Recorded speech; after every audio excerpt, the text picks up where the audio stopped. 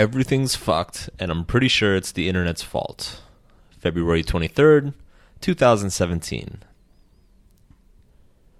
The world runs on one thing: people's feelings. And no, I don't mean the coddled, oh, we're spoiling the youth, safe space type feelings. I mean emotions. Emotions rule the world. This is because people primarily spend money on things that make them feel good. And where the money flows, power flows. So technically, the more you're able to influence the emotions and feelings of people in the world, the more money and power will accumulate to you. Technology is simply one means of doing this. Technologies are invented for the simple sake of pleasing people. The ballpoint pen, a more comfortable seat heater, a better gasket for your house's plumbing. Fortunes are made and lost around these things because they make people feel better, make their lives easier. Entire economies are run on little more than a population's whims and fancies. The fact that the world runs on feelings hasn't always been a bad thing. In the industrial age, it was undoubtedly a good thing. The majority of the population was cold, hungry, and tired, and the invention of machines and cities and divisions of labor and legal orders and representative governments, it all went to great lengths to relieve the population of much of its poverty and hardship. The more technology and society advanced, the more people were relieved by their physical hardship and suffering. Vaccines and medicines saved billions of lives. Simple machines have relieved the majority of the planet of back-breaking workloads and starvation. But people's desire to feel good never ends. So during the latter part of the 20th century, with most of its populations liberated from destitution, the developed world continued to advance and innovate to make people feel good. And in this new commercial age, people began looking for greater comfort. And because of this new desire for great comfort, we had a century of explosive growth in the technology of convenience. Toaster ovens, washing machines, automobiles, fast food, air travel, televisions, electric shavers, and so on. Life became so easy and fast and efficient and effortless that within a short span of a few hundred years, people were able to pick up a telephone and accomplish in 2 minutes what used to take months. The commercial age, although more complex than before, was still a relatively simple time. Everyone's lives were more or less the same. We watched the same TV channels, listened to the same music, ate the same food, relaxed on the same sofas, and read the same newspapers and magazines. There was a certain continuity and cohesion to this era that brought a strange sense of security. I think it's this social cohesion that many people today are so nostalgic for. Then the internet happened. The internet's intentions were good. Inventors and technologists in Silicon Valley had high hopes for a networked and computerized planet. They worked for decades towards a vision of seamlessly networking the world's people and information. Throughout the 90s and aughts, companies sprang up to build the technology that would change and then later dominate our lives. There was a near utopian level of optimism during this time. Technologists envisioned a highly educated global population that would tap into the infinite wisdom available at their fingertips. They saw greater empathy and understanding across nations, ethnicities, and lifestyles. They dreamed of a unified and connected global movement with a single shared interest for peace and prosperity. But they forgot. They were so caught up in their dreams and visions and hopes that they forgot. They forgot that the world doesn't run on information. People don't make decisions based on truth or facts. They don't spend their money on data. The world runs on feelings. And when you give the average person an infinite reservoir of human wisdom, they will not Google for the higher truth that contradicts their own convictions. They will not Google for what is true yet unpleasant. Instead, most of us will Google for what is pleasant but untrue. Have an errant racist thought? Well, there's a whole form of racist 2 clicks away, with a lot of convincing-sounding arguments as to why you shouldn't be so ashamed to have racist leanings. Ex-wife leaves you and you start thinking women are inherently selfish and evil? Doesn't take a creative Google search to find more than you would ever need to believe that women are biologically inferior. Think Muslims are going to stalk from school to school, murdering your children? I'm pretty sure there's a conspiracy theory somewhere out there that's already confirming that. The internet, in the end, was not designed to give people the information they need. It gives people the information they want. And sadly, there's a huge difference. For instance, I badly want to believe that the Trump administration is floundering and is on the brink of collapse all but a month into its tenure. And without asking, Facebook dutifully shows me articles validating this desire every single day. Yet, when I force myself to visit conservative websites, to look at polling data, to dig into primary sources and look at historical analogs, I see that this is probably not true, that we're not in a clown car careening off a cliff. And if we are, Trump probably isn't the one driving it. He's just the hood ornament. But the fact that I'm most easily given information that confirms my fears and quells my insecurities, this is the problem.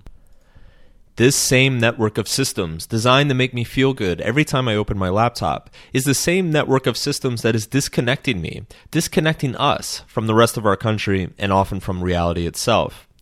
Economics 101 teaches us that if there's an oversupply of something, people value it less. If we wake up tomorrow and there's suddenly 3 billion extra lawnmowers in the US, the price of lawnmowers will plummet. If suddenly everyone had a Louis Vuitton bag, nobody would care about Louis Vuitton anymore. People would throw them out, forget them, spill wine on them, and give them away to charities. But what if the same is true for information? What if increasing the supply of information to the point where it's limitless has made us value any particular piece of information less? If I read an article today telling me that processed grains are harmful, there will be 3 articles telling me tomorrow that they're fine, and then another article telling me why all the previous articles were wrong. By now, I don't even care anymore. I don't trust any of them. The abundance of contradicting information scrambles my brain and makes me just want to go play Mario Kart for an hour. And not only do I check out mentally, but I become cynical and jaded as well. Fuck nutrition articles. What do they know anyway? They're all probably just trying to make a quick buck. This has become our response to seemingly everything.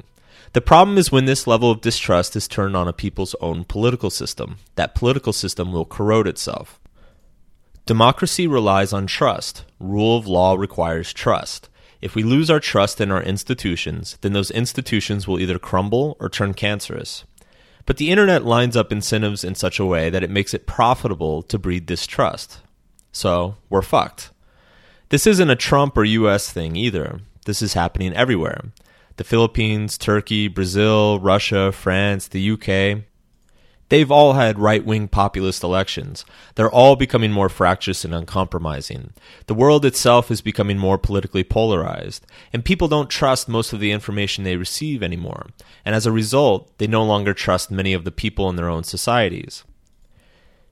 That's because infinite information doesn't enlighten people. It confuses them. And when people become confused and distrustful, they resort back to their basic impulses, their instinctual drives to be tribalistic and self-absorbed. I take care of me and mine first. Fuck everybody else. If I can take care of myself, why can't they? Some techies argue that politics is currently being disrupted, a favorite buzzword for any negative fallout that may come from technological advances. If you aren't familiar with the term, it's basically a fancy tech way of saying you have to break a few eggs to make an omelet. Leaps in technology usually bring about a lot of disruption and destruction to older systems before more efficient and beneficial systems take their place. Think the automobile killing off the horse-drawn wagon industry, or Amazon devouring bookstores. But what's happening in politics isn't disruption. Disruption implies that there is some superior system ready to swoop in and take democracy's place. Disruption implies that the chaos is being caused by a greater level of order, not a lower one. But right now, we're being disrupted not by higher and more advanced parts of our nature. We're being hijacked by the lower ones. Civilization was built on people's ability to suppress their baser instincts, their tendencies towards tribalism and narcissism, their penchant for slaughtering each other over superficial and imagined differences. It took millennia of education and advancement for us to learn how to not do this. Much of the education and advancement revolved around a respect for science, public debate, rational argument, putting multiple institutions in power to balance one another, and so on. We've barely even gotten it right the couple years we've had it, too. The problem is, as far as I can tell, the internet and its technologies don't deliver us from tribalism. They don't deliver us from our baser instincts. They do the opposite. They mainline tribalism into our eyeballs, and what we're seeing is the beginning of that terrifying impact. Everyone is pessimistic and fearful at the moment. It doesn't matter what country you're from or what side of the political spectrum you're on. To everybody, everywhere, it feels as though shit is hitting the fan. This is despite the fact that war, violent crime, and authoritarianism are at their lowest points in world history, and education, life expectancy, and income are at their highest in world history. It doesn't matter. Everyone thinks the world is going to hell in a handbasket anyway. And if everyone is feeling this way at once, despite the realities, it can't be because the radical left is winning or the radical right is winning or the patriarchy or communists or Muslims or anarcho-fascist ballerinas are winning. It can only be because our information is losing. Hey, Mark here. I just want to give you one quick final message. If you enjoyed this audio, if you enjoyed the content, I have a free PDF short ebook that is available on my website. If you go to markmanson.net/subscribe, you can just enter your email. You'll receive it for free. It's called 3 Ideas That Can Change Your Life. And I break down basically kind of 3 psychological concepts that were hugely influential and impactful on me, and readers have gotten a lot out of them. So if you enjoy what you hear, you want to hear more, you want to keep in touch, know when I post shit online, go to markmanson.net/subscribe and drop your email in there. It'll come right to you. Thanks.